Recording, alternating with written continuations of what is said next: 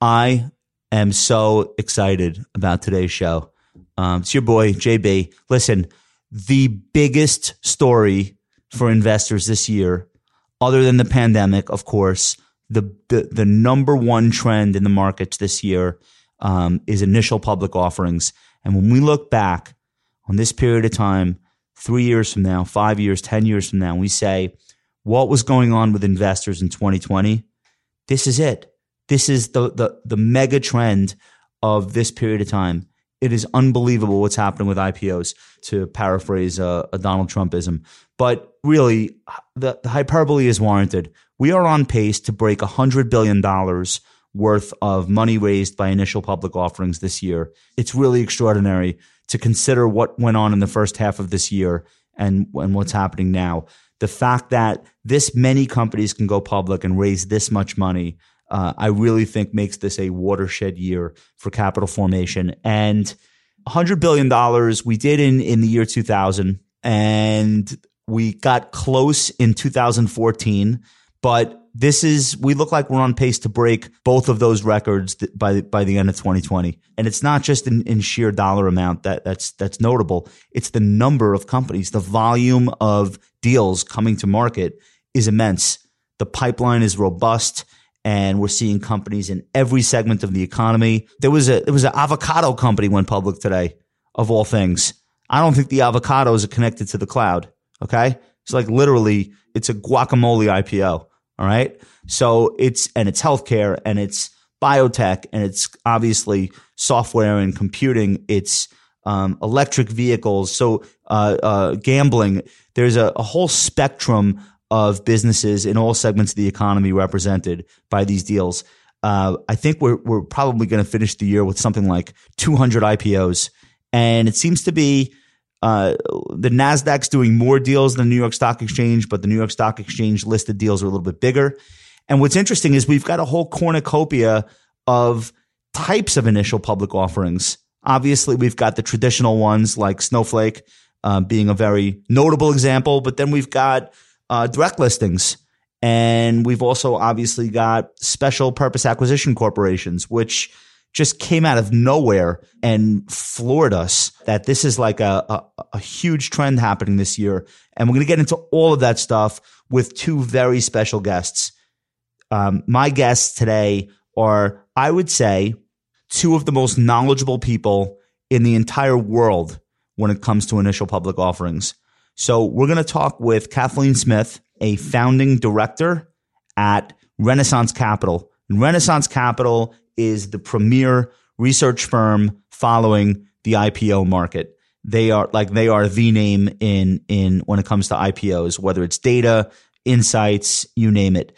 And Kathleen has been following this stuff for a very long time, more closely than anyone I could think of, quite frankly. And she's going to talk to us about what she's seeing and her perspective, and, the 1999 and 2000 comparisons, and the international IPO scene, which is a thing. And by the way, Renaissance has the only ETF that tracks the IPO market. And we're going to get into how she manages that. And, it's an index and a fund, and the portfolio construction there and the rules. But Kathleen's got really, really great information to share. I think you guys are going to get a lot out of that. You're going to walk away from this podcast knowing way more about IPOs than you've ever known before, and than most people you talk to know. And Kathleen's just terrific. We're also going to talk with Jay Heller. Jay Heller is the head of capital markets for the Nasdaq. And Jay, this is an amazing story. Jay is working out of his house in suburban New Jersey. I think they brought 100. I think they brought 100 companies public, and he's doing that from his kitchen. He is talking with the bankers, the syndicates, the corporation itself, traders, market makers. He is coordinating dozens and dozens of IPOs every month, and getting these things out the door in public and allowing for this process to take place in an orderly way, despite the fact that nobody is at the Nasdaq. So all of this is happening remotely, which is just mind-blowing. None of this would have been possible even 5 years ago or 10 years ago, and it's all happening now. So we're going to talk with Kathleen. We're going to talk with Jay Heller about what it's like to bring companies public in a lockdown and a pandemic economy. And again, I think you guys are going to walk away from this just really having a great understanding of what's taking place. And then we're going to talk about some of the hot deals still to come and some of the stuff we want to look for between now and the end of the year. So stick around. Duncan's going to hit the intro, and we'll get right into it with Kathleen Smith. Welcome to the Compound Show with Downtown Josh Brown. Josh is the CEO of Ritholtz Wealth Management. All opinions expressed by Josh or any podcast guest are solely their own opinions and do not reflect the opinion of Ritholtz Wealth Management. This podcast is for informational purposes only and should not be relied upon for investment decisions. Clients of Ritholtz Wealth Management may maintain positions in the securities discussed in this podcast. I am here with Kathleen Smith, who is a founding principal of Renaissance Capital. Renaissance Capital is probably the best research firm on the street in terms of IPOs. They follow this market, I would imagine, almost exclusively. They are also the sponsor of both the most popular index as well as the most popular ETF, or the only ETF that tracks the IPO market. And I've asked Kathleen on today to talk a little bit about what she's seeing, what the big themes of this year in IPOs have been, and where things seem to be headed. So Kathleen, thank you so much for joining us. Really appreciate it. Thank you, Josh. I'm delighted to be here and to say that there are two ETFs. One is IPO, which tracks the U.S. IPO market. The other is IPOS, which tracks non-U.S. IPOs. Okay. I know that the index itself, you've probably done a back test, but how long do we have data for on the index that the ETF is meant to track? 10 years. Okay. All right. So, but you've been in the market a long time, and you've been following IPOs for a long time. So the Wall Street Journal's article this week, IPO market parties like it's 1999. And of course they do that for the clicks, which is okay. There's nothing wrong with that. But give us a little bit of a sense of what this year has been like from the perspective of someone that knows this market really well. You don't feel this is very 1999-ish, do you? Well, there is some feeling about 1999, 2000 in the current market. And even though our indexes only go back 10 years, we've been tracking the IPO market since the mid-90s. So we have a lot of data and knowledge that goes back that far. And the one thing is we had a really robust IPO market in the 90s, heading all the way up to 99, 2000, when we would see in a given year 100 billion of issuance and 500 or so IPOs. So a very robust period, a period that I think every venture capitalist wishes we could repeat again. So I think that's the venture capitalist dream. But some rhyming today for what that was. If you add SPACs into the dollars raised, we're getting close to 100 billion of fresh capital raised in between IPOs, which are about a little over half of that, and SPACs. So that kind of reminds me of the 100 billion a year we saw back in 99, 2000. Many companies too weren't earning money, but more importantly, a lot did not have revenue. So we're a little bit better on that score. But valuations are high now, and there's a lot of activity. So, we're not there, but there's a lot of things to be cautious about when we see the activity that we're seeing now. Sure. So for me, it's not the 100 billion is notable, and I think we did 100 billion in 2014, but a very large amount of that is from Alibaba. So it's almost like an asterisk on that year. But for me, it's the sheer number of deals that I find to be dizzying. And I think as recently as a year or two ago, there were a lot of articles talking about how there weren't enough stocks. And I think we're headed towards solving that problem. Are you surprised by the volume of deals, even if you took SPACs out, which I think are a pretty big chunk of what we're seeing? There still seem to be many, many companies every week coming to market. Right. We're seeing a record number. If you look at the full year data sort of clouds the fact that earlier in the year, the market was really shut down around COVID. But if you look at the third quarter of this year, we've had more issuance than we ever had. You have to go back to the third quarter of 2000 to see such active levels. Although still in total, there have only been 150 maybe regular way IPOs so far. So I don't think we're getting to the point of maybe issuing of too many, specific number. I think what we have to worry about is when we see certain sectors get very crowded, notably cloud computing, notably biotech. All of a sudden you get to an environment where, hey, how big is the market really for cloud? And are we slicing it down too much that they're going to eat each other alive? And, we have to figure out who the winner is. Right now, the market's pretty wide open, but there's crowding happening when it comes to capital raising in those areas. Right. So when cloud computing companies come public or cloud software providers come public, one of the big things they talk about in, I guess, their virtual roadshows is the TAM, the total addressable market. And the problem with that is that there are now 50 of them and they all are trying to address the same total addressable market. And I think most corporations that would work with a cloud computing software company aren't looking to work with 10 of them. So they can't all win. And then you see something like Snowflake come along, which has an incredible pedigree as far as pre-IPO investors. They seem to have checked all the right boxes, but it's a $65 billion stock out of the gates. And that's roughly the size of Goldman Sachs and several other well-known corporations. How many Snowflake-size new issues can the market bear before it rolls over? Is that the right way to think about it? It certainly is. And because when you're a portfolio manager, you have only so much you can allocate to tech and then slice it down a little bit. It's going to have to be like, I guess, pigs at the trough, where the better ones are going to muscle their way through, and it'll be harder then for the slower growing ones or to run for market share. And then don't forget, when a company goes public, they have a lot of resources now. So if you're a private company and you're trying to battle a public company that has so much capital, can raise more capital, it makes it much harder. So you're saying like once a few of them get public, now they have this currency that they can use to strengthen their competitive position. So the companies in their same space that aren't yet public, you almost have to tamp down your expectations for how large those companies can become, because now they're behind the eight ball. Is that what you're saying? That is what I'm saying. Okay. When you think about the SPAC side of the equation, so special purpose acquisition corporations, I guess these are companies with no earnings or revenue, but it's very un-1999-ish because we don't know who they will end up buying, thus bringing public. And so you almost can't judge them until they consummate a deal.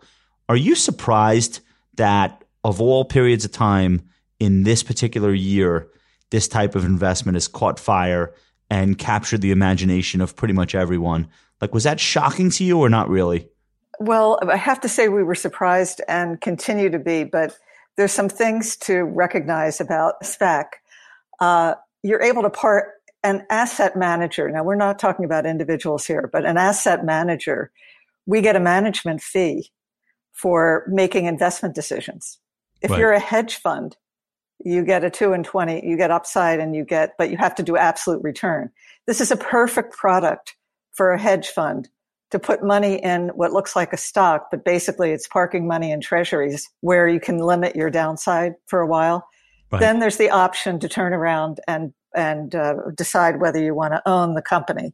Now, we've been studying the SPACs that have been done once they have made acquisitions, and the results don't look too good. Talk about those results, because the results for IPOs, I think 2/3 of them are higher than their opening price, which is or than their IPO price, which is really great. I don't know historically where that fits in, but the special purpose acquisition corp track record over long periods of time beyond just 2020 is terrible. Yes, it's because most of the companies that are targeted by SPACs, and I do think this tells you it's a little bit like 99-2000. They're companies that really can't go public, or there's some reason they're not going public the regular way. Now, maybe that's starting to change a little bit. There have been some really smart sponsors, But still, smart people make investment mistakes too. And they are pretty much, they have the sponsors' share of these, which kind of limits a lot of their downside. So our study showed that all the SPACs, if you looked at all the ones, of the ones that completed mergers since 2015, the average loss was 19% of those compared to an average return in aftermarket return of 37% for regular way IPOs. Now, when you do this data, you obviously have to keep updating it and looking at making sure we're comparing apples to apples. But there have been very poor returning. They're poor returning IPOs, but on average, you can't just think I'm going to be on a SPAC and think you're going to have a tailwind there. You got to be smart with the structure, because you have to make a decision. Do you want to continue to own it while it goes through this acquisition? For example, today, Oaktree, a very smart manager, has a SPAC, and they just merged. They're announcing a merger with HIMSS. Well, if you bought that SPAC from when it came out, you're up maybe 6 or 7% for all this time. Even at today's announcement, the stock dropped. And then we have to see what HIMSS does. I think it's an interesting company, maybe one of the better ones you could target. And maybe they could have gone public. But it takes time to figure out whether these are worthwhile. And the more we get Nikolas that are disasters, I think the more cautious investors are going to be with this structure, which has been so popular because you can park money, your hedge fund, you can park money there and reduce volatility in your portfolio. Let's say you're not a hedge fund and you're a high net worth individual, or even you're a kid learning how to invest, whatever. The motivation for buying a SPAC pre-announcement of a deal seems to be you think you have no downside from the initial offering price because it's a bag of cash essentially sitting in escrow, but you also think there's going to be this dramatic opening day pop when they do announce a deal, and of course there have been. DraftKings comes to mind, Nikola. I'm sure there are plenty of others this year. But now, if everyone's playing that game, Kathleen, isn't the danger that you might not be the first one to sell that opening day pop? People might be front running the opening day pop, or they have their finger on the trigger and they sit there all day waiting to do it while you're at the dentist or doing your real job. Like, is that really a great game for individual investors to be playing now that everyone is wise to it? Well, I'll point, not all of them rise when they announce an acquisition. I mean, Oaktree's down almost back to its $10 original price. Right. As for on the main security that it's traded on after that announcement. I think for an individual investor, if you want to hang out somewhere, just buy treasuries. Right. and then you could buy one of these after the deal is announced. Then you could say, okay, I want to research this company, and now that I know what it is that they're trying to buy, let me invest based on that. And if I missed an opening pop, so what? If it's a great opportunity, it's not the last time the stock will pop. And that's the issue we have with it, is they tend not to be the highest quality group of companies. Right. So I've been on the street 20 years, and we used to do SPAC IPOs with retail clients, and a lot of them ended up buying Chinese corporations, and a lot of them they would take companies public that had no prayer of getting through a roadshow with how shaky their business model was. But then it seems something changed in the last 3 or 4 years, where all of a sudden this is way before the pandemic. All of a sudden, there was like a sheen of respectability on the space. The New York Stock Exchange had its first SPAC in probably 15 or 20 years in 2017. Goldman Sachs sponsored one, a couple of hedge funds, and then, of course, Chamath's deal to buy Virgin Galactic. So all of the seeds for this SPAC boom were planted prior to the pandemic. What is it about the pandemic era that you think sped that up and accelerated it? Well, I don't know if it's the pandemic, because this was building up even though we're at a crazy level. I think a lot has to do with the fact that the stock market has been so strong. It's hard to short stocks. Yeah. Right. and interest rates have been so low. It could make sense to hang out maybe for a couple of years in treasuries and then move into a security like this. So Right. I think it's that. I think if we had higher interest rates and a more volatile market, we might see investors being more cautious about these, and also maybe get some of the fluff that's out of all the markets right now. We have a lot of high multiple stocks out there, not just recent IPOs, but also many technology stocks have very generous valuations. So we've seen about 150 special purpose acquisition corps, of which 50 or 60 have announced or consummated a deal. So you've got 100 recently public SPACs out on the market looking to buy things, and some of them are very big, like Bill Ackman's SPAC, for example, with multiple billions of dollars. What is the likelihood that they'll be able to find suitable targets to acquire with so many of them out there on the hunt? Doesn't it seem like a low probability that they'll all find, decent acquisition targets? Well, if they don't find them, they have to return the money. But I think the fear is when too much money chases too few opportunities, you don't want to be on that side of the trade. That means you can't find a good price.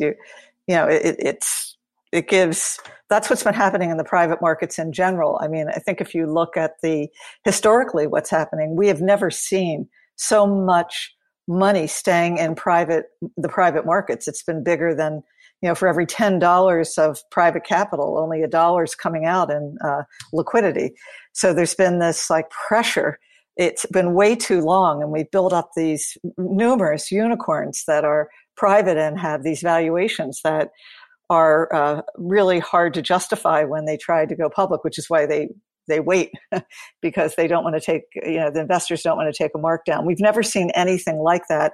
And I believe that is the reason we're seeing the many attempts to figure out how to get around this regular way of going public, because there is some parsing that goes on in the IPO market.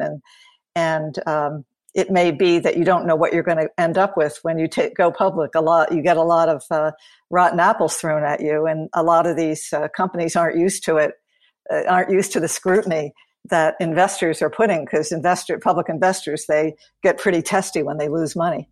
So I want to pivot to direct listings. The two most high profile direct listings that kind of seem to have kicked off a new trend.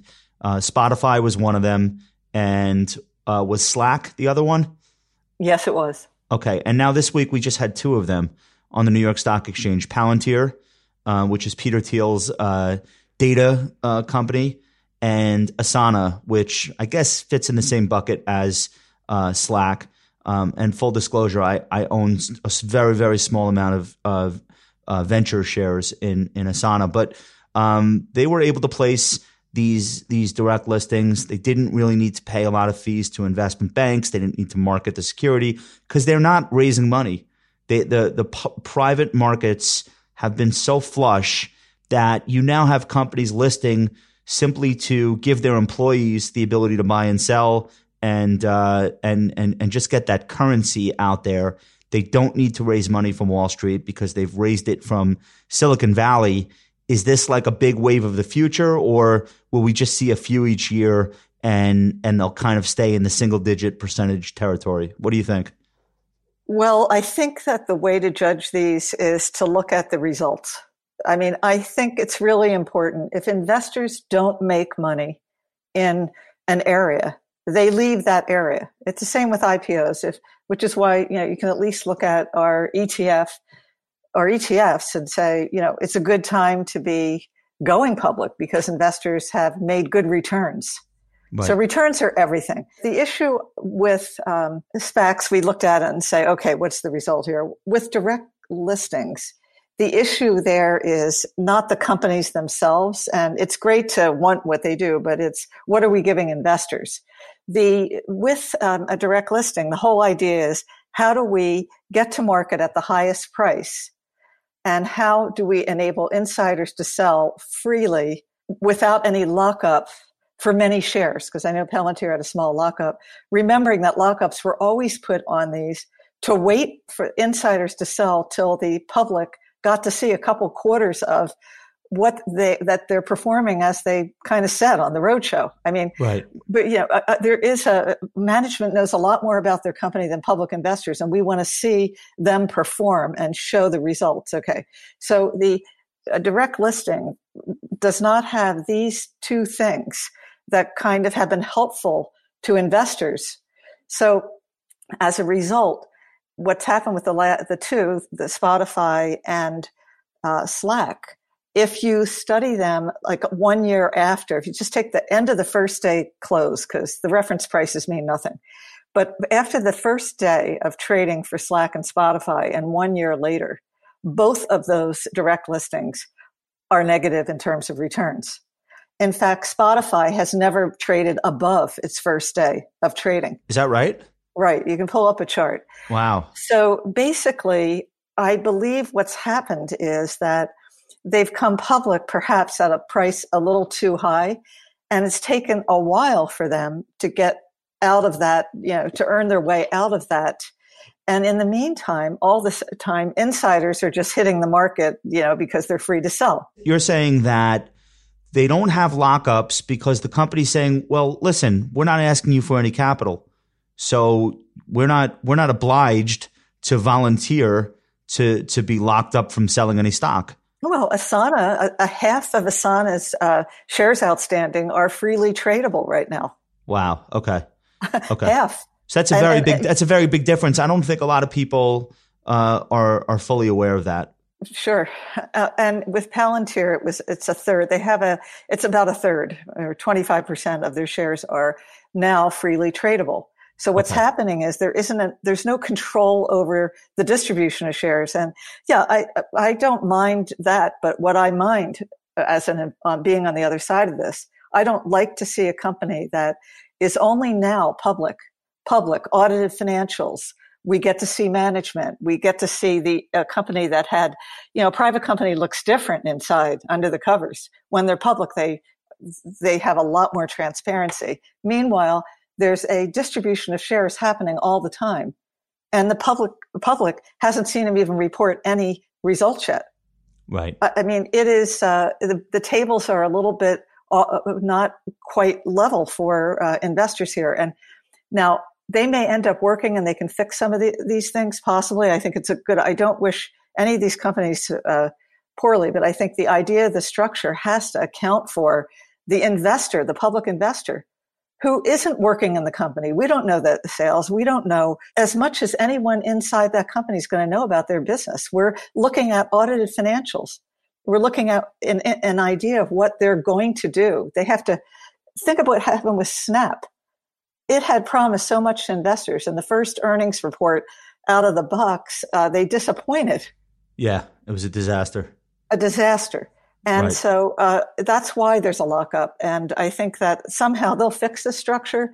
I'm looking at the trading in Palantir and Asana so far. I don't see anything real great about it. The stocks are both down today. Right. Anyone who looks at a first day pop is mistaken to look at the reference price. The reference price is not a price at which anyone bought it. Right, because it didn't trade yet. So it seems then, based on what you're saying, that you're in a direct listing, an investor on the market that has nothing to do with the company, that just comes in and buys the shares, is taking a bigger leap of faith than an investor buying a straight regular IPO that's got a bigger or more extensive lockup. Yes, I think that an investor should wait, because let the stock trade a little bit, let all the insiders dump their shares on the market, see the company perform, and I hope they do, and then then you'll have something there. So it really is just about that. It's not like these are bad companies, but I will point out that for Palantir and Asana, Palantir is trading at 21 times trailing sales. Right. Asana is trading at about 27 times trailing sales. Right. They're getting the benefit of the doubt in valuation right out of the gates. Certainly are. Both of these companies are growing about 40% coming, this growth rate. To be trading at 20 times sales, you need to have a pretty high, the ones that do trade at high growth rates. Okay. So I want to segue then into Snowflake from that conversation. So Snowflake was a traditional IPO. I mentioned earlier the pedigree. You had firms like Altimeter Capital. You had Berkshire Hathaway, which is very rare to see them in the docks for a technology IPO. But maybe that's the wave of the future for Berkshire. So you had and you had the top shelf underwriters. You had top shelf venture capitalists. It seems like all of the stars were aligned for this to be a sought after deal. But its sheer size, I think, is notable.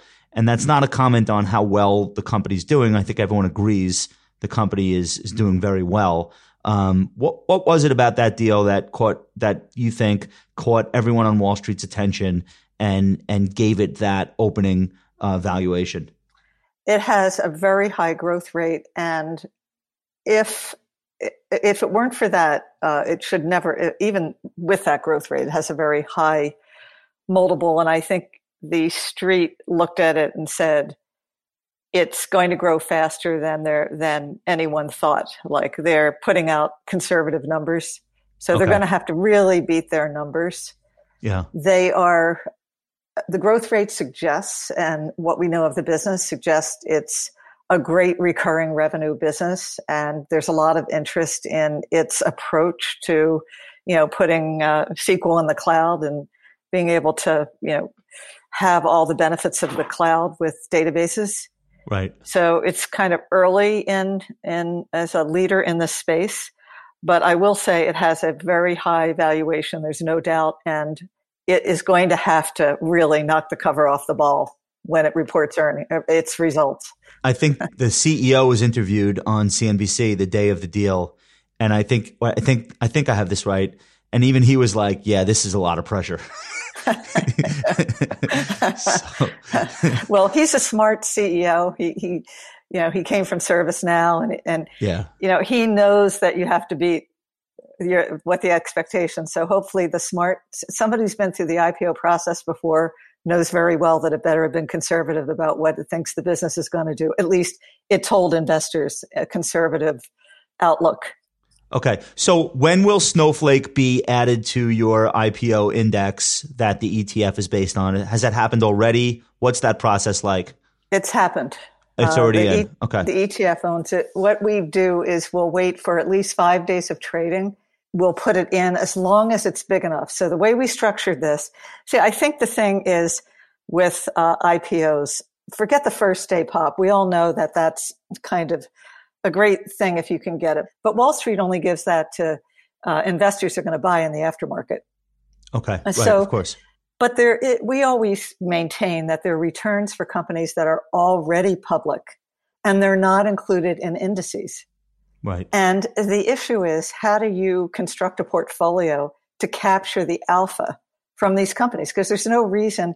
And, everyone thinks, well, the IPO is overpriced. Well, yeah, there are times it is. But remember, during the life of a new company, there's the research initiations. That has a trading angle. There's the lockup releases. There are times when these stocks kind of have big bumps down and bumps up. Right. And so by constructing an index, especially market weighted, and then you add as they release float after they release shares, so not ahead. So when a lockup release happens, like we could add Uber after the lockup release, after the stock really traded down. Yeah. And so it's not just early, because we only get in the index only includes them based on their free float. So we structure a set of companies that aren't yet in the major indices. Facebook took 2 years to get in the S&P 500. Right. So we could own it for 2 years, and you didn't have to buy Facebook on the offering, and we don't. There was plenty of times to buy Facebook. That was Facebook got cut in half. Yeah. It had been. And who's going to know? So you get a portfolio of 50 names. They're the largest, most liquid ones. You rebalance them every quarter. If the company has more liquidity in the market, then you can weight it more because there's more tradable float. Then if there's a very big IPO. So you're saying the way you construct the index is you're going by the amount of market capitalization that's free trading. That'll determine how big or small each IPO'd company will be in the index? The weight, right. Okay. First, we take the market caps of them all and say, if you're down in the bottom part, we cut off the bottom part. So we only have like top 80%. Then we take the companies and look at their tradable float. Okay. at where they are. And every quarter we'll adjust the portfolio. New names come in, and those over 2 years roll out. So we have a portfolio that's why Zoom is the number one holding in the portfolio. Because it's gone up the most. It has the biggest market cap, yes. Free float. Okay, it's about twice the size. So you still have Lyft in your index, and I guess Uber. Yes. Okay, yes. And you've got CrowdStrike, Datadog. So these are, people wouldn't look at these and say these are IPOs because there are people who've been trading them every day for what feels like years, but they really have only come public in the last 1 year to 18 months, these names. Yeah, they're less than 2 years old. They're babies. They are. And some of them are all grown up babies. And since we research them, we have an institutional research business. When we saw, for example, Zoom, and Unity is another one that I think is a very attractive company that recently came out, profitable. My point is the profitability. Yeah. When you look at the ones, it's not just growth. I'm impressed by the ones that can grow and be profitable too. I mean, JFrog recently came out, an Israeli software developer. Unity does as a game platform. They're profitable. And we saw Zoom. We're like, how can a company grow this fast and make money and be in video conferencing? What's that market cap now? It's like 130 billion or something. I know, it's incredible. And most of the users aren't paying them $1. Well, some are. Some are. We are. Right. I insist on using Zoom now. It's our number one holding. But at the time it came out, people said, no, it's a video conferencing company. But the profile looked really good. And there was a lot to Zoom even at the time because we realized they had a lot of traction in the enterprise because they're so much better than anyone else that's been at this. They really focus on it. The genius of Zoom is that unlike Skype, where you've got to place a call to somebody, Zoom is a link. Here's the link. Email a link to 20 people, one person. It's literally you click on a link and you're in a conference. And I can't believe they were the first to figure that out and do that. Right. They have a very good algorithm too, so the video looks good. And they have this checkbox that says, improve my look on this. Yeah. Well, I'm a fan because I always have that checkbox check. So it's sort of like, it's like using a makeup person. They have you all fixed up. Kathleen, let me tell you that ain't going to work for me. I could, I could check that box as many times as I want. I don't think it'll help. I think the interesting thing about Zoom, because a lot of people use it for corporate, is, they have a very nice chat channel. And when we pointed out earlier that it's easy to see a lot of crossover between similar companies. Right. Zoom is attacking the business that Slack is in with chat channels, with corporate chat, because video is such an important thing. And the workplace, there's nothing better than to be able to do video calls with colleagues. I mean, we don't in our company use the phone. We don't have anything but video calls. We have video interaction all day. Are you including SPACs into your index or not? You consider them non-IPOs. There's something different. Well, our index is designed to hold operating companies. Okay. So we are going to include Palantir and Asana.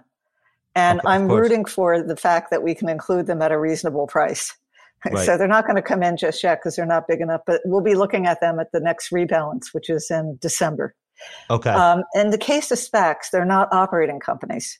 What would you add them once they consummate a deal, or that's not really an initial public offering? Yeah, we don't have the index structured to do that.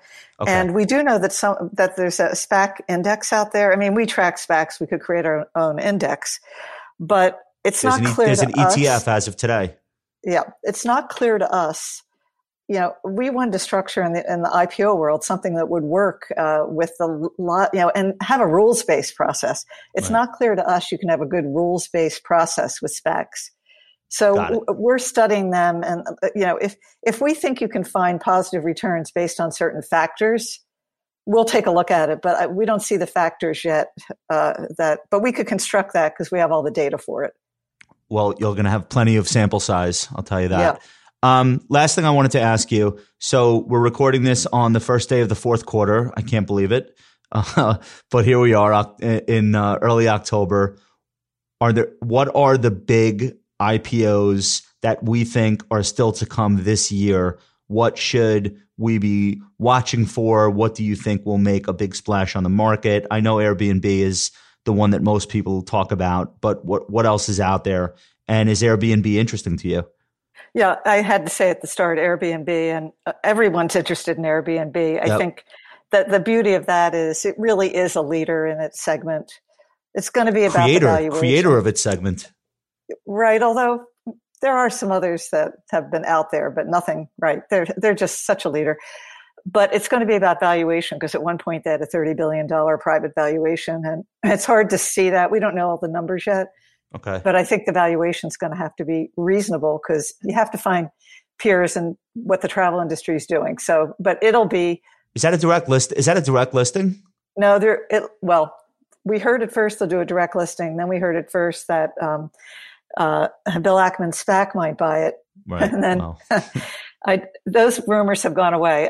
I think they will end up doing a regular IPO, but I don't have any insights, just to guess. You imagine that conversation. I think his name is Brian Chesky. Is that right? You imagine him taking a call from Bill Ackman and saying, "Okay, but what do you do? What do I need you guys for?" Yeah, and I think we'll see DoorDash. I think maybe Robinhood. Poshmark's really? Robinhood. I think there's a chance we see Robinhood. That would be very meta to trade the Robinhood IPO for free on Robinhood. That would be extremely meta. Yes, it would. That Poshmark, I really want to highlight, in the international, the IPOS, our product, the international ETF. Yeah. That has the same strategy. So a fast entry for the international will be Ant Group.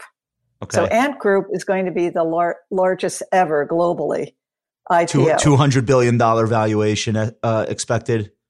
Yeah, and maybe a $30 billion deal. Oh my God. It's going to be just huge. And, it's one of those really profitable companies with good growth. By the way, both of our indexes cap holdings at 10%. So we're all right. We don't. I was going to say you would end up having an Ant ETF. My friend Brendan at Crane Shares thinks he's going to get that added to his index and his ETF first in the world. Are you telling me that you guys might be before him? He might. Our rules say it has to trade for 5 days. Okay. We want a little price discovery in these. We want a little bit of price. You can't short some of these, at least definitely in the U.S. market. Well, you'll be able to short a really big one, but typically it's hard to short an IPO for a week. Okay. So you want to have some price sort of discovery in there if you can, people on the short side. So Ant Financial is going to dually list in Hong Kong and Shanghai, completely bypass New York, bypass London. They're not doing tracking shares here or any of those things.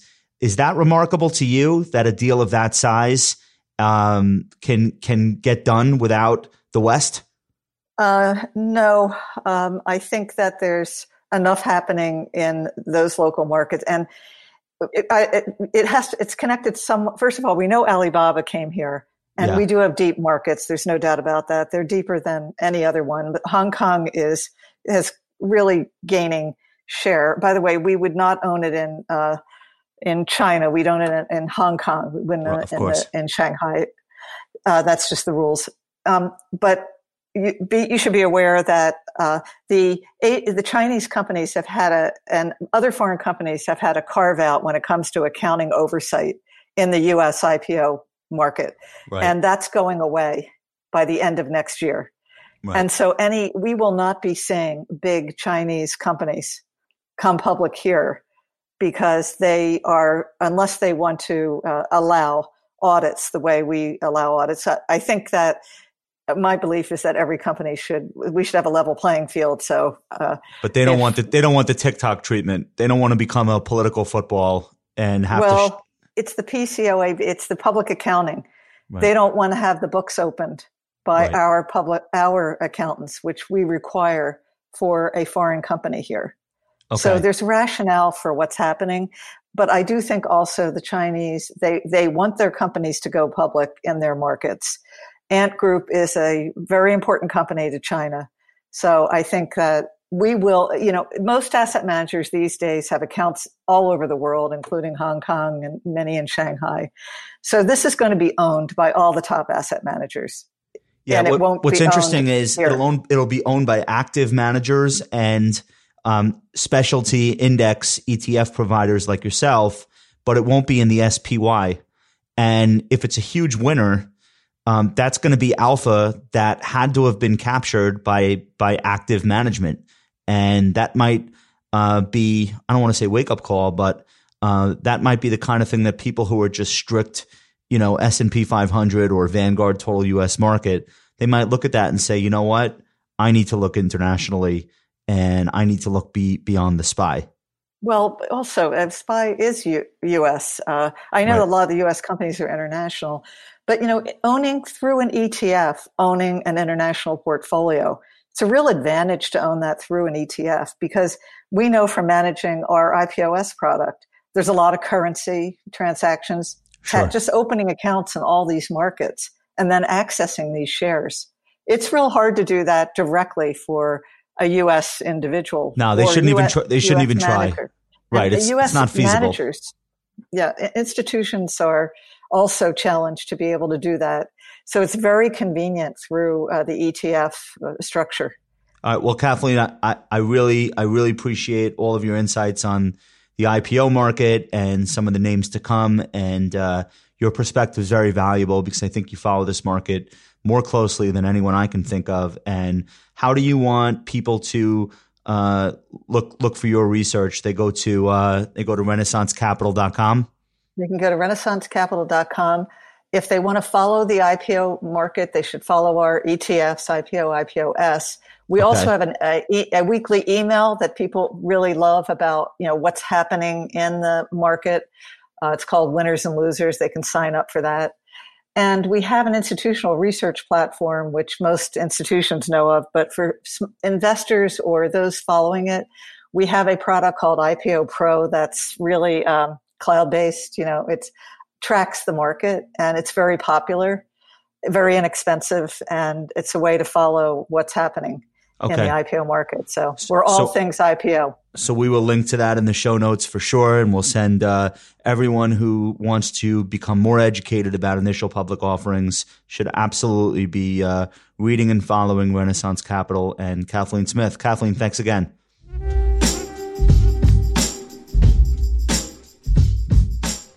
Hey guys, I'm here with Jay Heller. Jay is the head of U.S. capital markets at Nasdaq. And Jay is pulling something off right now during the course of this pandemic that I find just to be absolutely miraculous. Jay is in charge of the process by which companies go public. And these days, he's taking companies public on the Nasdaq from his kitchen in New Jersey. So it's really like, if you think you're adapting to the pandemic, imagine billions of dollars worth of capital being put into new businesses that launch their initial public offerings, and having a guy be responsible for that, be the point man for that. I know it's a whole team at Nasdaq. So Jay, thanks so much for being on the Compound Show. I really appreciate it. No, listen, I appreciate you having me on. Looking forward to the conversation. Without question, I think we're in times that are different. Right. We're truly unique, but I would say from the standpoint, the mannerism in which we take public, companies public, that has not changed. So let's cut right to the chase. How are you not like a walking ball of stress all the time? I am. I mean, Okay, let's good. make no mistake about it. Yeah, I'm not going to sit here and be disingenuous. I'm out of my mind. I'm crazy, but we always look at the clients first. But every company matters, big, small. We give everybody, great service across the board. Okay, so you've been doing this for 20 years. So It's not that this process has been thrown at you. What's happened is you've had to adapt. And even though NASDAQ is on the cutting edge of technology, you've had to take it a step further because now you're not in your facility. Neither are most of your coworkers. But the show must go on. And this is one of the biggest years for IPOs in the United States of all time. And certainly one of the biggest years you've ever seen. I think we're on pace to see $100 billion worth of initial public offerings this year, which would put us over the top for 2014 and maybe tie with 2000. Do I have that right? Yeah, I think you're pretty much spot on there. It's been an active year. I mean, look, today in itself was active again for NASDAQ. We had 3 more companies go public. Tomorrow we'll have another anywhere from 6 to 8. Friday will be busy. All right. So if I would have said to you in January, this year there's going to be a pandemic, you will not be able to access your office, neither will anyone else. And 22 million people will lose their jobs at some point, and we're going to have a record year for new issues. You probably would have said, "What? How?" So that must have been shocking, I guess, even to you, someone who sits in the middle of all this. Yeah, and look, don't forget the election as well. I think we're right. Anytime we were coming in from last year, which was a really robust year for us, we had just about 190 companies go public. To even think about this early in March, when really the pandemic kind of came, to the forefront, that we would be at a pace that is surpassing last year, I would laugh. I would laugh. I would say you're out of your mind. They would say you're crazy. And this year in itself has been truly unique. And to be quite frank, it's amazing. Yeah, it really is amazing, and I think it demonstrates the resilience and the technological capabilities of the plumbing of our markets, and that's been tested before. You and I were both around during 9/11. Oh yeah, and we got things up and running then. So, but this is like, I don't want to say bigger than 9/11. It's certainly different, and probably less frightening on a moment by moment basis than that one specific day. But this doesn't end. Like, this is an ongoing issue, and you guys still have to make everything happen each day. So what does your day look like? You've got your list of issues. You've got new issues coming down the pike that you have to be aware of. Like, walk us through how that all goes. Yeah. So I would say, the daily, routine doesn't change. What I would say is that the daily hours in which we work, that in itself has really changed. So think about it. So I live in central New Jersey. Normally takes me about an hour to commute into the office. So that's some downtime. Usually I'll leave the office around 6 o'clock. On the way home, unfortunately, it takes an extra half an hour. So there's another hour and a half. Now, from the standpoint of, I wake up, I log on, we're working. And because there's no more commute and you have the accessibility of Zoom, we're talking to people at all times and all hours. So from the standpoint of getting things done, speaking to people, communicating, it's really, it's more busier, I would say, than it's ever been before, but really understanding you're trying to, speak with companies, speak with the banks, you're trying to coordinate events, you're trying to really understand what's important to people, what are their goals and they're trying to accomplish. And right now, everybody's trying to go public. So why is everybody trying to go public, do you think? Does it have to do with the fact that you might have a change in administration?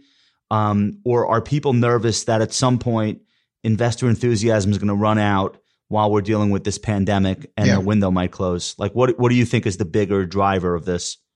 Yeah, so I think, look, we've been a cyclical bull market for an extended period of time. Right, there's been ups and downs along the way, but for the most part, at some point in time, I'm not saying the show will end, but there will be a pullback in the marketplace. And I just think right now, because of the pandemic, because of the election, and I think because of the unforeseen unknown in the future, there was a stopgap in the beginning of the year where companies really, they just grinded to a halt, whether or not they can access the public capital markets, because as an investor, you couldn't really forecast, right? You didn't know what the pandemic was going to do to your bottom line. And so therefore, from an investor, how do I invest in X, Y, or Z? And that was one impact. And then you got the back end of the year, which is the election. And so as we got towards March, and March led to April, and people started to get a little bit more comfort with the marketplace and the environment in which we were at, there was still a lot of cash sitting at the sidelines. So if you're managing money for people, and there's a lot of private companies that have been private for an extended period of time, that had their eyes being set to be a publicly traded entity at some point in time, it seems like a lot of that backlog came to the market front, came at a wave unlike we've ever seen before. And I can tell you that it hasn't slowed down. So I think we'll stay busy. I think the election, maybe we'll have a little bit of break in the action. I can assure you I will have a break in November for Thanksgiving. I'm going to Mexico. I've taken 2 days off this year, and one of those was a half day. My son had a lacrosse tournament. I got called away, but ultimately we're not stopping. We're not slowing down. I think we should stay, at least in my opinion, pretty robust from the listing standpoint, at least until Q1. Because you got to start looking at the financials of companies that have been on file, and just from companies we're speaking to in the pipeline and the backlog, it's really robust right now. And I think in the near term, we're going to see a lot of companies go public. So you're talking with mostly syndicate managers. When you're talking to the banks, you're talking to the people that are actually putting together the deals and pricing them? Yeah. So I speak with everybody. So I'll speak with the cash traders, actually the guys on the front lines that are facilitating the opening from the banks. I'll talk with the equity capital markets. I'll speak with, obviously, the syndicate, really important on getting the deals done from the allocation standpoint. I'll spend a lot of my time, just working with the sector heads. It's really a mutual relationship in which we have, sometimes we have people that are looking for right partners, whether it's on the legal side, whether it's on the underwriting side. And, a lot of times when, the corporates or the banks and lawyers for that matter are working with potential prospects, they're making introductions to ourselves. So we're always looking to provide a path forward for a company to be a publicly traded entity. And we think our value proposition is really robust, the way we support companies, not only just on the trading standpoint, but from the corporate services standpoint. And then obviously the marketing, visibility, and PR. It's a pretty unique package. So long story short, I'm speaking with everybody from sponsors to bankers to lawyers. If you could find the half an hour of my time, I'll speak with you as well. And I appreciate this. Well, it's very symbiotic, right? Because you guys want the listing and you want it to go well. You want it to be priced efficiently so that the company feels as though they reached a very good level of money they've raised and a good valuation. But you also want the end investors to have some benefit of being there. And that's a very difficult balance. And a lot of that is out of your hands, obviously. Right. But everyone wants the same thing. So the IPO process itself is very interesting in that way. Right. It's not a counterparty kind of thing, which is what most of Wall Street is. It's rarely one side versus the other. Do you see it that way? Yeah, well, I would say this. I think anytime that a company is going public, it's a celebration. It is a milestone event, and the capital in which they raise on day one, that's really happening the night before. So regardless of what takes place on your IPO day, up, down, or indifferent, and I've been there when many companies, obviously their stock has popped, and I've been there with many companies, when unfortunately their stock has gone down on day one. But the story hasn't really changed from the night prior to the day of their IPO. And so when you see times that are really good and robust and companies do perform well, hey, look, it's fantastic. It's a celebration, but we got to get back to work the next day to run the company. Right. When you work with a company, again, raise their capital the prior evening, and it's not so robust on the IPO day, every deal is independent, and you never know how the institutional investment and for that matter, retail investors and traders are going to react. But again, I would look at it as it's a milestone event. Don't be short-sighted. Keep your eyes on the prize. We're looking at this as a long-term event. Regardless of what happens on your first day, we're your partner for the long term. I've seen stocks go up. I've seen stocks go down.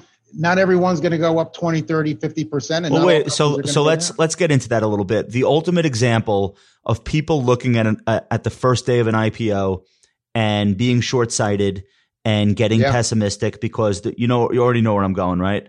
Yeah. Is Facebook. So this is an example of we don't have to do the autopsy again. Yeah. I just think that there was so much enthusiasm and demand, and the deal was so large, it was difficult for the brokerage firms who were placing the deal with clients to get a true read on how much supply there was, how much demand, where it was all going. So Facebook didn't really have a great opening. And then for the first couple of months was shaky. And then, of course, it turns into one of the best companies you guys have ever listed. And it's one of the best investing. Even if you bought on the first day at 40, wrote it down to, 22, 23, and then the stock is in the hundreds of dollars per share not long after.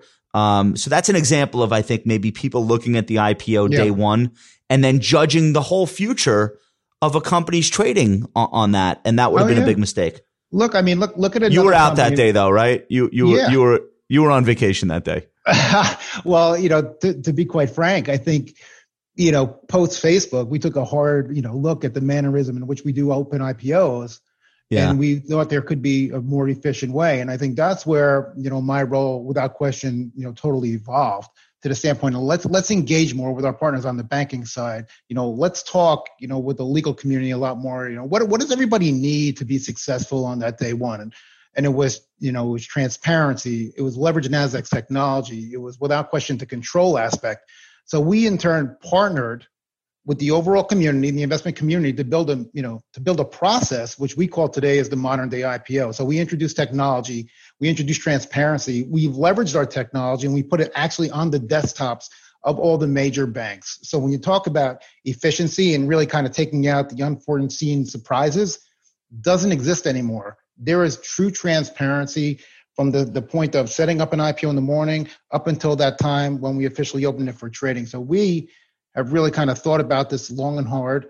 We never guess what's right for our partners. What we try to do is ultimately have collaboration. Let's work together that we can build a superior product that's ultimately going to protect investors. And then obviously the companies that choose to list on our exchange, they're our partners for the long part, for the long haul. But then when you got to think about, the underwriters, the bankers, well, it's our job as the exchange to give them as much information as possible. So we built a technology platform that really allows us to kind of mitigate any of that unforeseen risk. Again, you never know if a stock is going to go up or down, but I think the point and the premise is you can be as prepared as possible and do your job as efficiently. Right. So, and that's a long time ago. That's now 8 years ago. And a lot has changed with both technology and I think with just the mentality around IPOs. And so, of course, this year has accelerated the mentality around IPOs, and everyone loves IPOs again. All right, so let's get into some of the numbers, and these were provided by Nasdaq. Yeah. So I guess they're as close to up to date as possible. I know there are some deals this week, but it looks like you guys have done 170 IPOs year to date, raising around $42 billion, and about 2/3 of them have gone up from where the deal was priced. That's pretty phenomenal, if you ask me, all around. Like, everyone loves this situation, right? Well, sure. Look, if you're investing in IPOs right now, the returns have been extremely phenomenal. I would say, so we're up to 174. The numbers are over 42 billion. By the end of the week, we'll be over 180. It's like the debt clock, except going in reverse. The numbers just keep going up. And so, look, if you would have, invested, if you were fortunate enough to get an allocation, let's just say that, on every IPO that did go public on our exchange this year, you'd be pretty happy and you'd be pretty satisfied. And I think there's some exciting names that are coming up in the near-term future as well that people are going to get really excited about as well. What do you think are going to be the biggest deals coming on the Nasdaq between now and the end of the year? Are you at liberty to no, some to are mention still, or no? We can't talk specifically on those names, but when we can, I'm happy to do that. I like to talk about my children that have already been listed on the exchange as well. What was the largest deal on Nasdaq this year? So the largest deal, so let's see. So we had PDD, we had Royalty Pharma, which were two good ones. We had Warner Music Group. Sure. We just recently had a really fun one, which was GoodRx. They raised over $1 billion. So, you're seeing a lot of raises this year. We're GoodRx, like, it's so emblematic of a lot of the companies that people are excited about. Is it a tech stock? Not kind of, but not really. It's like a price comparison engine for people that want to buy pharmaceuticals and get the lowest price for their drugs. So it's kind of healthcare. It's kind of tech. Who cares? It's a growing company. It's public. Let's analyze it. Let's trade it. Let's buy it. So everybody wants to be a tech company now. You get a little bit of a better valuation. You get that tech evaluation. But no, that's a company we've had on the radar for a long time. Me personally, I've been watching it for a long period of time. I couldn't have been more excited to work on that IPO. Now, again, I have a team. So, I'm just one guy here, but we have a team at Nasdaq that really helps to facilitate all the new listings. But, GoodRx was one that we kind of tracked. Really excited about, what they do and the way, it's an innovator. They're changing the way that people can obviously, they receive their medicine. I think, one of the other companies, and this was a fun one, not to kind of diverge from the topic, was Zoom. Zoom went public last year. So when, Eric was at the market site with the team, we celebrated is Zoom on Nasdaq? Zoom is on Nasdaq. So you know how old school I am? I still count the number of letters in the ticker and use that to tell me which exchange it's on. And I know that's not the case anymore, but I can't help it. You're not alone. Zoom is one of the hottest stocks of the last 20 years. I don't even think anyone would question that. I didn't realize that was a Nasdaq listing. Yeah. So they came out, I think they priced their IPO at 36. We opened it in the mid 60s. Again, this is, Q2, I believe, of last year. And no one could have, really been a forward looking person and saying, hey, we're going to go into a pandemic and you're not going to be able to do roadshows anymore. But again, Right. the show doesn't stop and the show has to go on. So when you look at the technology of Zoom, they've grown into a $130 billion company. You know, the stock price from, the mid 60s today is trading, upwards to 470, 475 in that range. It is Is that one of the most widely traded stocks on Nasdaq still, I would assume? Yeah. It's always kind of in the high, Let's get into the SPAC thing. So special purpose acquisition corporations. I mean, in my prior life as a retail broker, I used to sell these. They were always terrible. I mean, one or two of them actually turned out okay, I think, but like 50 of them didn't. But I know that the SPAC now has found a new level of respectability and a little bit more prestige, and the deals are getting bigger and they're working out in some cases. Yep. Some cases still not, but like that's any other company. So we won't hold that against them. How many SPACs have you guys raised, and what is that in terms of the $42 billion in money that's been raised on Nasdaq? How much of that do you think was in SPAC money? So this year, out of the, out of the 174 listings this year, 56 have been SPACs. You're probably talking about 13 billion of the 43 billion. I would say. So it's a decent amount. Oh, absolutely. It's definitely a decent amount. But last year was a very robust year for SPACs as well on Nasdaq. We did 43. The capital raise was over about 8 billion. What you're seeing, there was a lot of divergence in the SPAC market. Again, my opinion. I think the pandemic, right? When the pandemic hit, earlier in the year was really, January, February was pretty robust. But when the pandemic really hit and companies weren't able to raise capital, the SPAC, kind of came back to the forefront outside of some really well-baked biotechs that tested the waters previously before the pandemic. And the nice thing about the SPAC is twofold. And I can understand what you said about your past because, my life prior to Nasdaq, I've been here for 13 years. I was at a few BDs. I was a partner in a smaller BD. The only syndicate I ever got offered were SPACs and pipes. And if they're offering it to you, think about how many people passed spot on before. Spot right? On. That was always my attitude.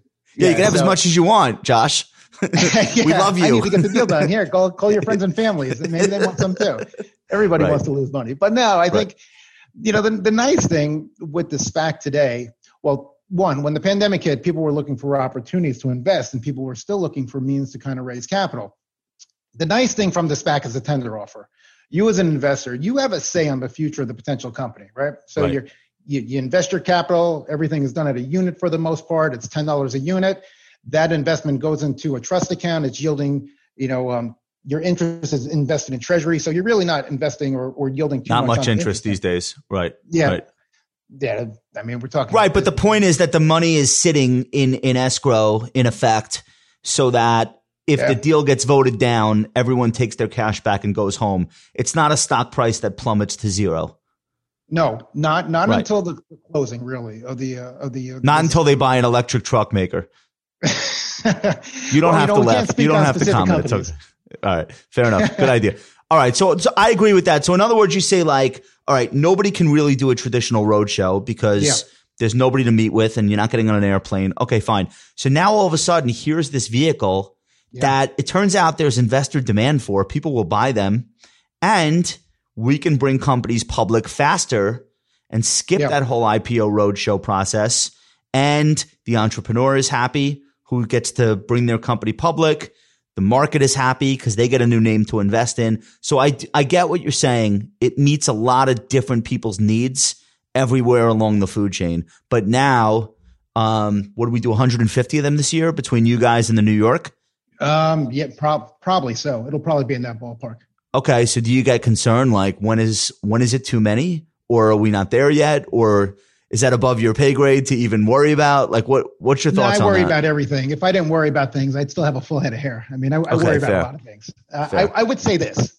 If we were having this conversation maybe about 2 months ago, I would be very, very concerned because there was a lot of paper on the market. I mean, there were a lot of SPACs that did list. But what you've really seen from the sponsor standpoint, you've seen, I guess, the divergence from just the typical SPAC sponsor. So now we're looking at, former general managers of, the sporting teams. We're looking at politicians. We're looking at other athletes. We're looking at people in private equity, people that have been successful in their past lives running, publicly listed entities for the most part. So you're seeing everyone has a SPAC, like everyone used to have a book. And, Yeah. Or everyone, right? Everyone has a reality show. Everyone has a SPAC in 2020. That's cool. I get it. But the other thing is that the quality of the business combination, or I guess the recognition of the companies that are choosing to do a business combination with a SPAC, they're more relatable. So you can relate to a DraftKings, obviously like a Nikola Motors or a Virgin Galactic, or it's Is DraftKings Nasdaq? That is. And DraftKings was actually occurred right in the middle of the pandemic. We did a virtual road. We worked with their virtual roadshow show. We did a virtual first trade for them at the market. So like the celebration, how you kind of, you ring the bell that day. So, we haven't had any disruption from anything across the board with that. But Jay, don't you agree with me that DraftKings could have just come public through a traditional IPO? They did not need to be. It's a legit company. There's cash flows. There's serious management. What's in it for them to have gone the SPAC route as opposed to a traditional Nasdaq exchange IPO? Is it just because of the pandemic, or was there something special about the particular SPAC they tucked into? Because I don't know. I'm not judging. I really don't know. No, I think it's optionality. It really all depends on you as a company and what you're looking to do. Now, whether it's DraftKings or any company, if let's just say I'm a private company, I've been in business for 10 years. I've taken my business to the level in which I can, and I just can't break through the ceiling. So we're a $1 billion company, and that's all we're ever going to be. And there's nothing wrong with that. But if I'm trying to get to that next level, I may need some help. And so what does that help? Maybe I can find, the sponsor of the SPAC that has tremendous experience in my specific sector and my business line that can really bring that expertise in. So maybe they'll join my board. Maybe they'll join my management team.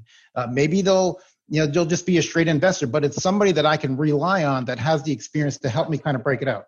It's not just the money. It really genuinely is about having allies who already are in place, ready to be involved with the company. I would say so. That without question, I think that is the point behind it.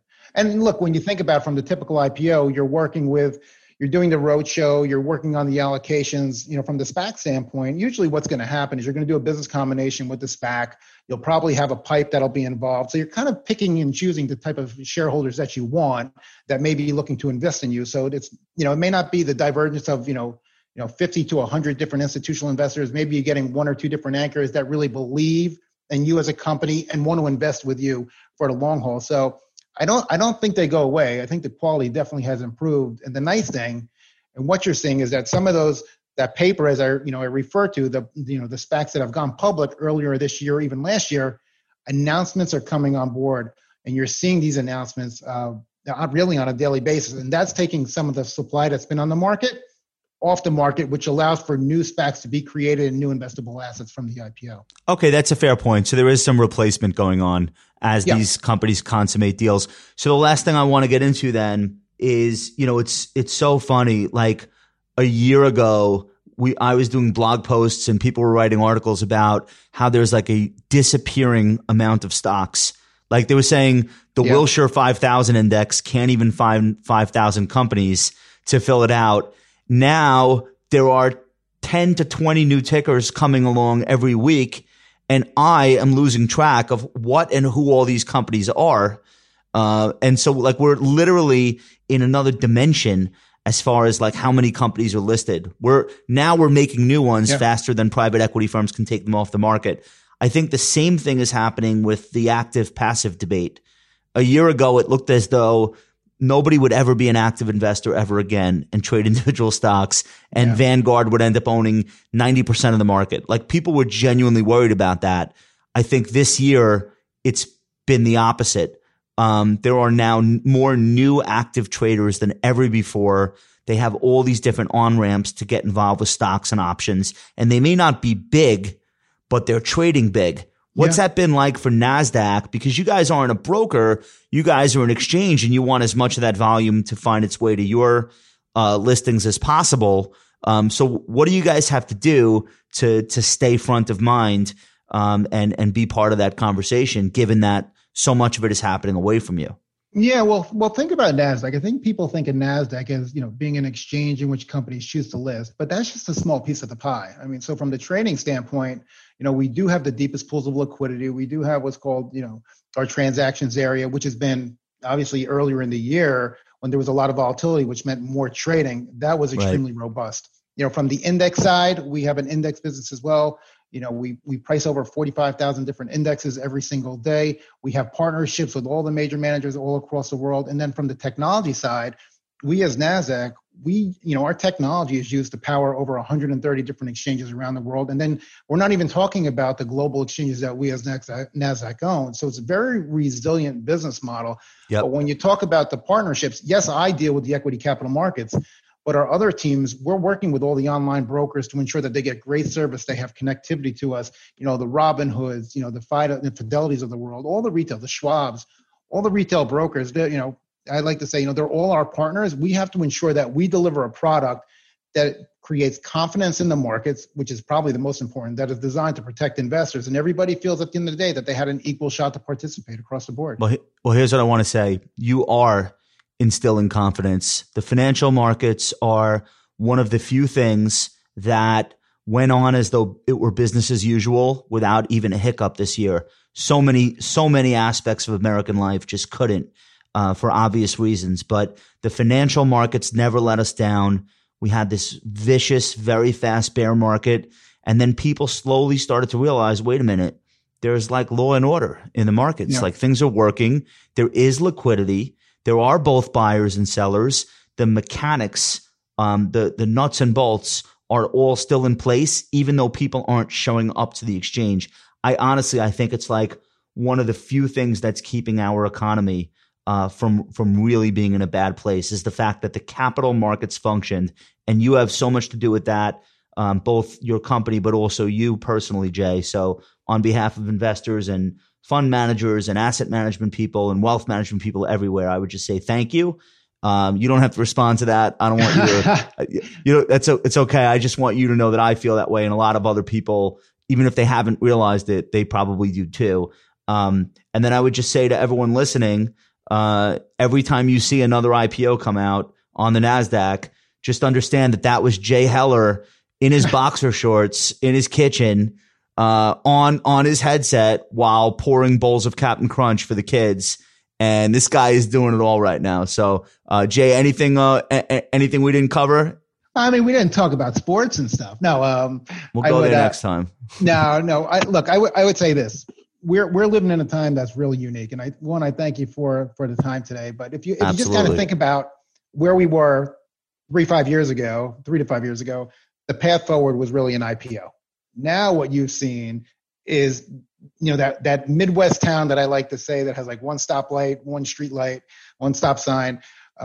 It's kind of turned into the superhighway. So you can do an IPO, you can do a direct listing, you can do a SPAC, you can do a business combination with a SPAC, a spin out, a carve out, anything that you want to do. There's a lot of optionality. And the one thing that we want to do, we just want to see more companies listed here in the U.S. and we're going to do whatever we can to support them along the way. I thank you for the time. Happy to join anytime you'd like. And, best to you and your family. Jay, you're the man. We'll check in with you again. Keep doing what you're doing, and say thanks to everyone there for us. And we'll talk soon. Thanks for listening. Check us out at thecompoundnews.com for daily investing and market insights. You can watch all of our videos at youtube.com/thecompoundrwm. Talk to you next week.